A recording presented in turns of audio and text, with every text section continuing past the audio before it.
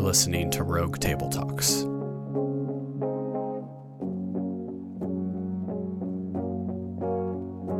Here's Mike. And we are back, Rogue Table Talks, number 129, RTT 129.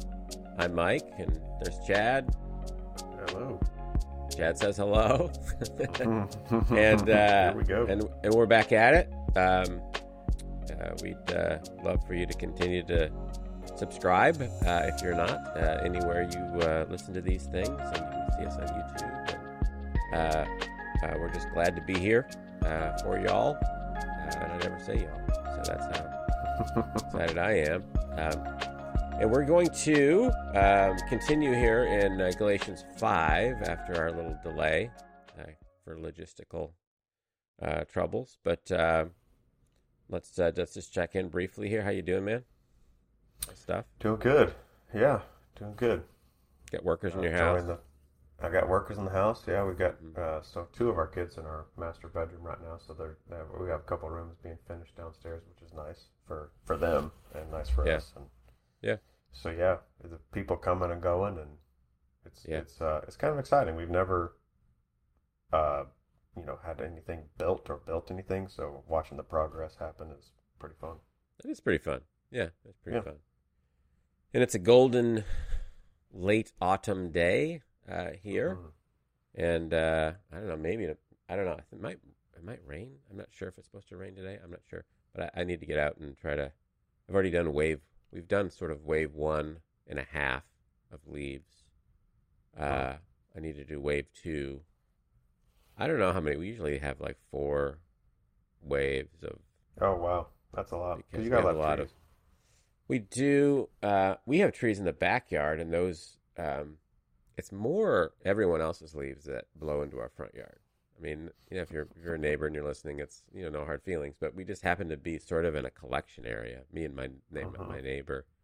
So when it gets a little stormy, and everyone's leaves, everyone else's front yard is like completely cleaned off from the wind on some windy day that will come here in the future because it happens every year. Then I have like a snowdrift of leaves like across my driveway and across over to my neighbor's house as well. It's like, okay, well, you're welcome, everybody. I just imagine you taking a blower and blowing them all back to where they go on your neighbor's yards. Right.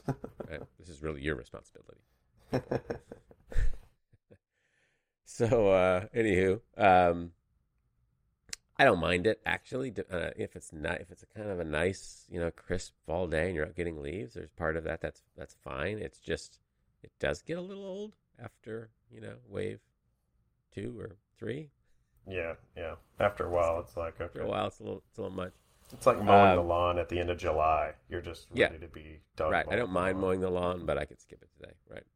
That's the deal. So with that helpful preview of my day for everyone, because I'm sure they were wondering, we're gonna jump into Galatians 5, and we've been talking about the setting. Why don't you just give us a quick your thoughts on what we've talked about the first part of the book. Kind of what's going on there, what Paul's been saying, because we do shift gears. We are shifting gears a little bit in this chapter and the next one. So yeah, I think it's the preeminence of grace, the grace of the gospel, and liberation from bondage, slavery to sin, but slavery to trying to keep the law, kind of perfectionism, our own addition to Christianity and grace of what we think we need to do to please the Father, earn grace, or stay in good graces, and just this wide lane of goodness that comes from God that we just receive and walk in. So over and against adding our own stuff to it, kind of feel like the themes. Yeah, right. The law can't save you. Good works can't save you. They don't make you better. You can't go back and try to keep the law and add the law to grace and so on. And then in chapter 5, he starts off chapter 5, but it's for freedom. Christ set us free. Walk in freedom. We talked a little bit about what that freedom might be, and I think Paul expands on it a little bit more at the end of chapter 5 when he says, "But I say," and this is sort of it's a well-known passage, and if you grew up in the church or went to Sunday school as a kid, maybe at least part of it is. "But I say, walk by the Spirit, and you will not gratify the desires of the flesh." So now we are introducing or reaffirming the role of the Spirit as opposed to the law. But I say, walk by the Spirit. We're called to this new way of life. You will not gratify the desires of the flesh. For the desires of the flesh are against the Spirit, and the desires of the Spirit are against the flesh, for these are opposed to each other, to keep you from doing the things you want to do. But if you're led by the Spirit, you're not under the law.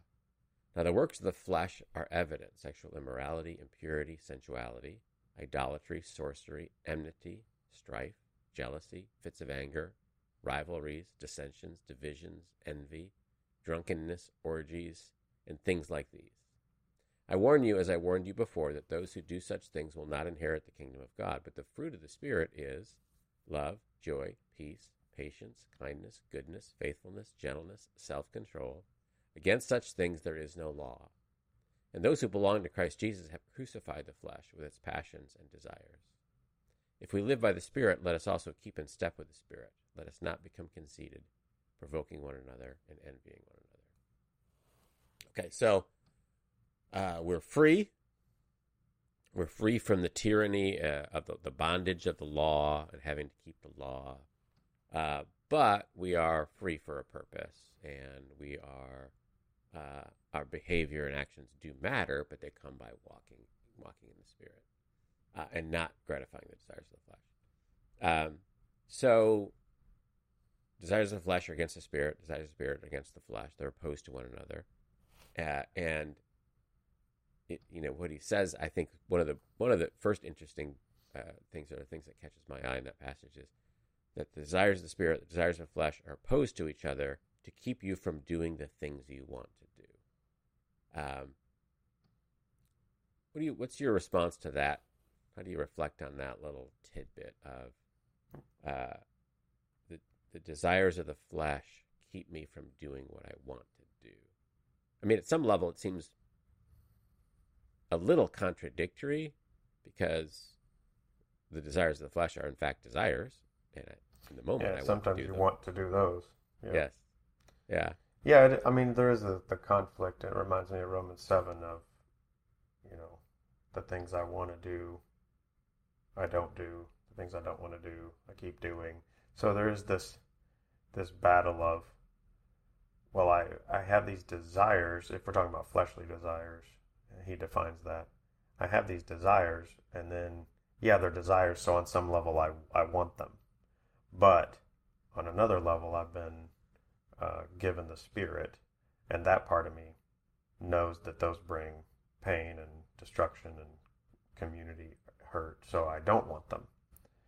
And so I want to do the things that bring life, joy, and peace. But then this battle of the flesh, sinful person within me, gets in the way of those things, whether it's actively, active sin, that with the repercussions of guilt and shame and those things, or it's just passive. I just don't do it. I just thinking about self and don't live the way I want to. Yeah. Yeah, so there's sort of a bigger picture want to, and sort of a short-term, immediate, the things that I end up doing that I don't, in the moment I want to do them, but in the bigger picture I don't want to do them.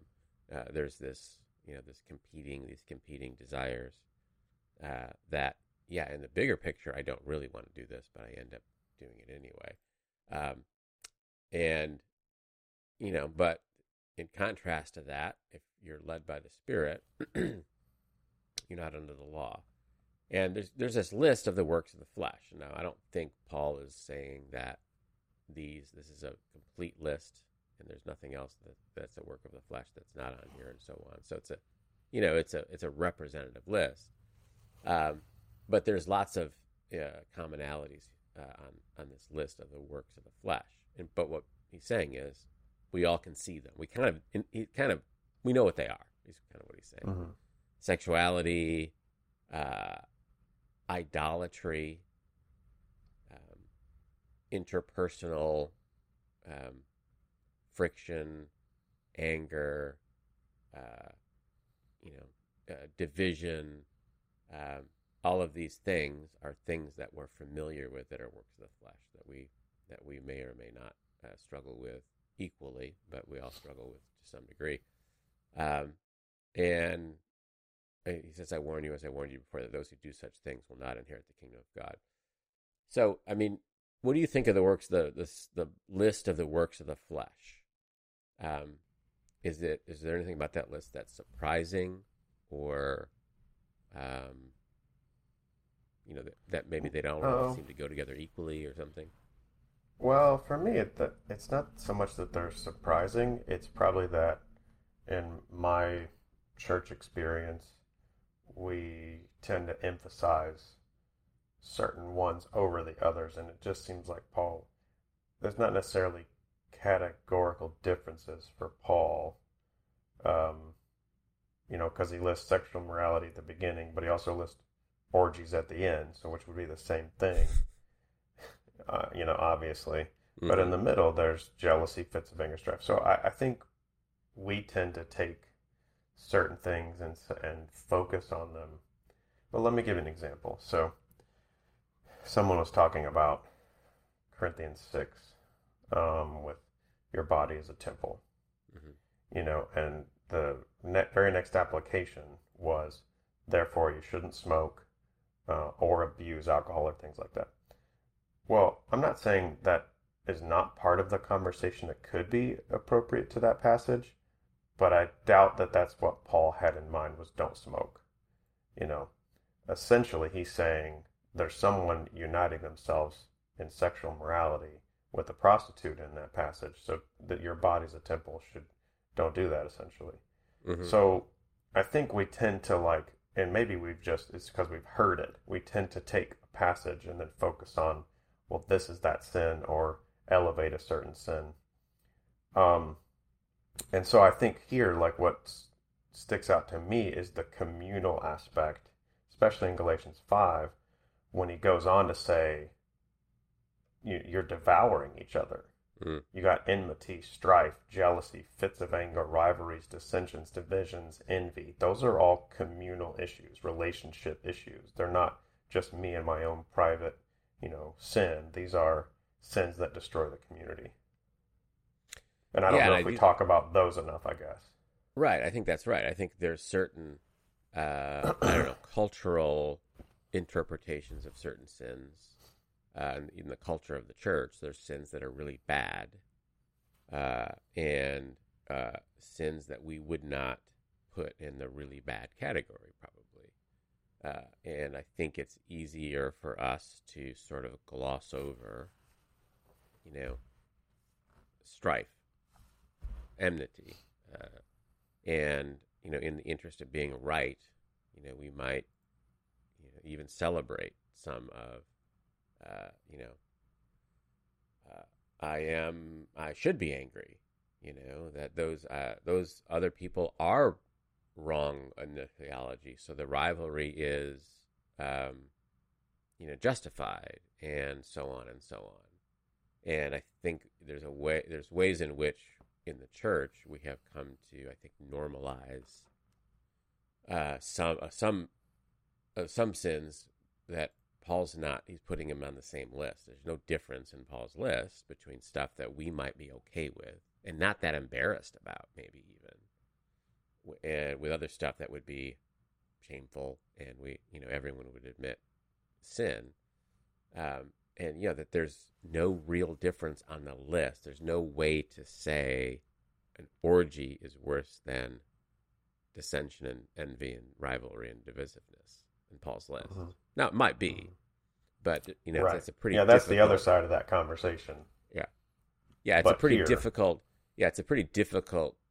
thing to rate the seriousness of sin. I think the Bible doesn't really encourage us to try to exercise that, that activity, because we're bound to either minimize or maximize our own sin. and therefore minimize or maximize the sins of others. Where in God's eyes, it might be worse, of course, but as Paul is describing what the works of the flesh, they're all on the same list. Mm-hmm. Yeah, like murder and anger. Yeah. Obviously, I think, and through the scripture and in our own eyes and in cultural eyes, there's a difference, in the severity of it. But then there's that other side of where Jesus says, yeah, but they come from the same place. Mm-hmm. Like they're similar and yet they're different. And I do think one of the the points Paul's making here is that we're all subject to the works of the flesh. Like we're all on this list.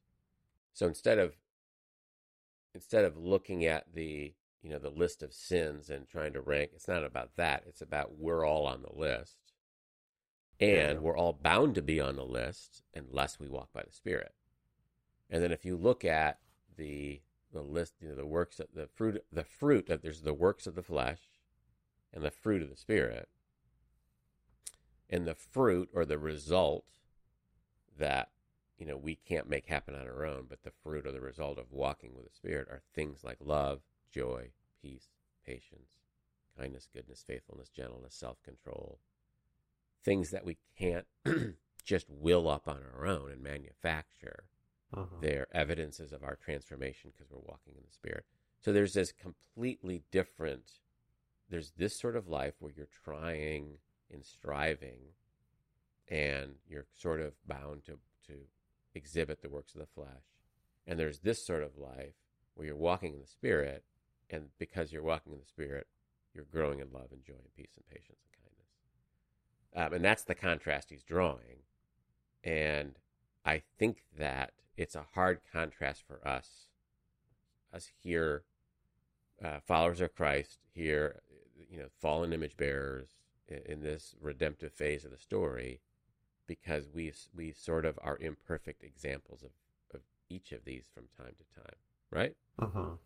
Yeah, and maybe this is a cultural buzzword, but like to me the question is, which way do you see yourself trending?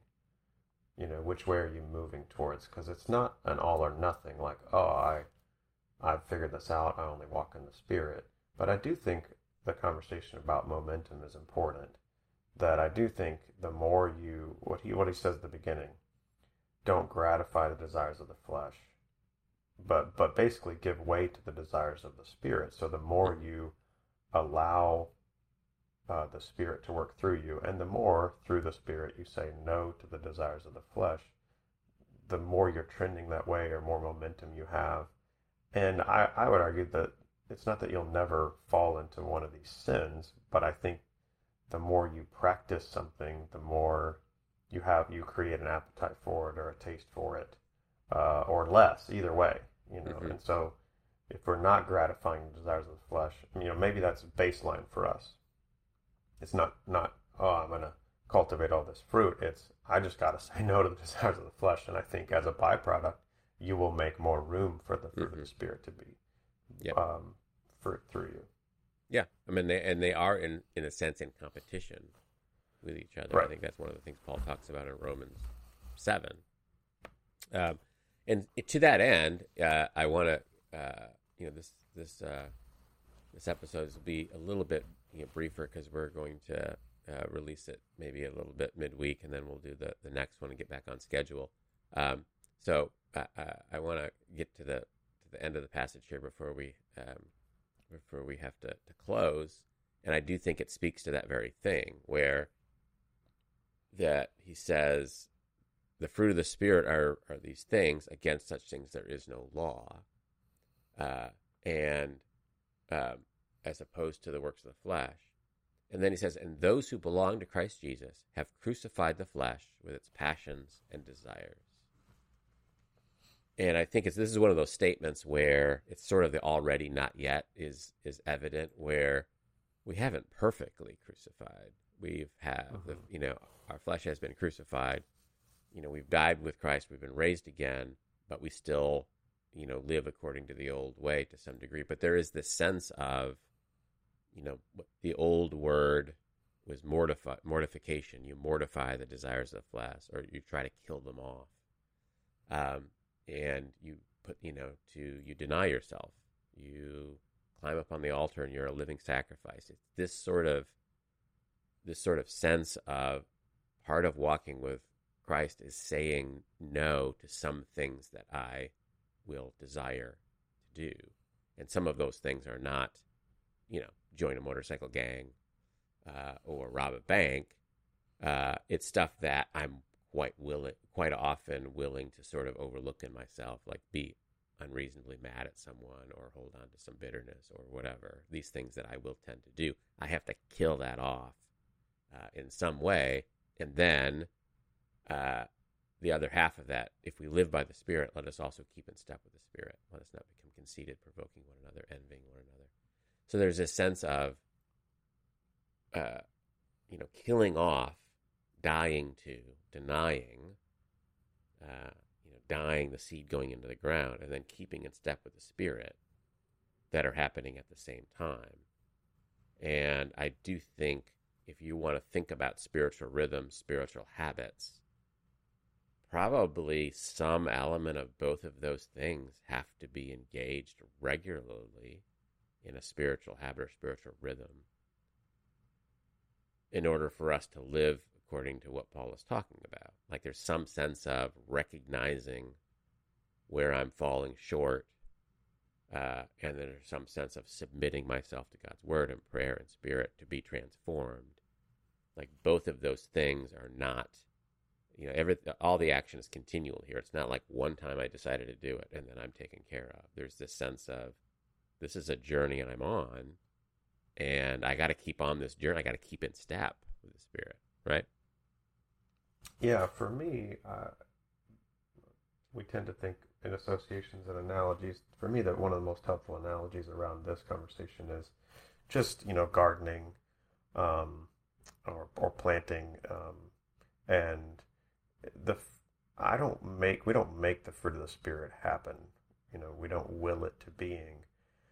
But as you talked about spiritual habits, we are responsible to create an environment where the Spirit can really grow. And so we're planting, we're making sure the soil's good, we're watering when we need to, we're watching the heat and the sun, we're removing weeds, we're making sure that no pests or animals can get in. We're having that protective side, but also the preserving side. And then we just allow room for the Spirit. And so to me, that has to include spiritual habits, rhythms, spiritual disciplines, communal worship, personal worship. But those things are never, they don't necessarily equate, okay, well, that is the fruit of the Spirit. But they do give room for the Spirit to work. Mm-hmm. Yeah, I think that is a great illustration. There's a part that I have to play. But even if I just play all my part, apart from some other action, I can't, I can plant, I can fertilize, I can, prepare the soil, I can clear the weeds out, but I cannot make the fruits or the vegetables or the flowers show up. That is a work that is beyond me. It's a work of God that He's programmed into creation, and it's the same thing. There's things I can and must do, but me doing them can't make the fruit happen. It's God doing that. But it's making room is a good way of putting it. Clearing out the obstacles, submitting myself to, because it's easy to say the fruit of the Spirit is gentleness, but it's in the real world, I don't want to be gentle sometimes. And I will be it's very easy for me to say, I shouldn't be gentle. I mean, why should I be gentle here? And I think that's the tension that we're in, is we want to walk by the Spirit and be transformed and exhibit these fruits, big picture. But in the moment, we'll find lots of reasons why, I don't want to be kind here, or I've been patient for a long time. And that's the sort of thing where I do have to crucify the flesh with its passions and desires. And that just doesn't mean, that sounds so dramatic, but sometimes that just means letting go of a grudge. or Yeah. like re-forgiving somebody who really has harmed me. It seems so undramatic and ordinary and mundane, but that's really what keeping in step of the Spirit often looks like. Well, let's land it there in this Reader's Digest condensed version. Younger people won't even know what that means. That's fine. Spark Notes? Cliff's Notes? Yeah, Cliff Spark Notes, right? Notes version. It's not even that much shorter of an episode, but let's land the plane there. And I guess that's the encouragement is what, maybe ponder, what does it mean for you to keep in step with the Spirit? What does it mean for you to deny yourself and to keep in step at the same time? What do those rhythms look like? So that more and more our lives are characterized by what God is doing in them via His fruits, and less by what we would do without them. So with that, grace and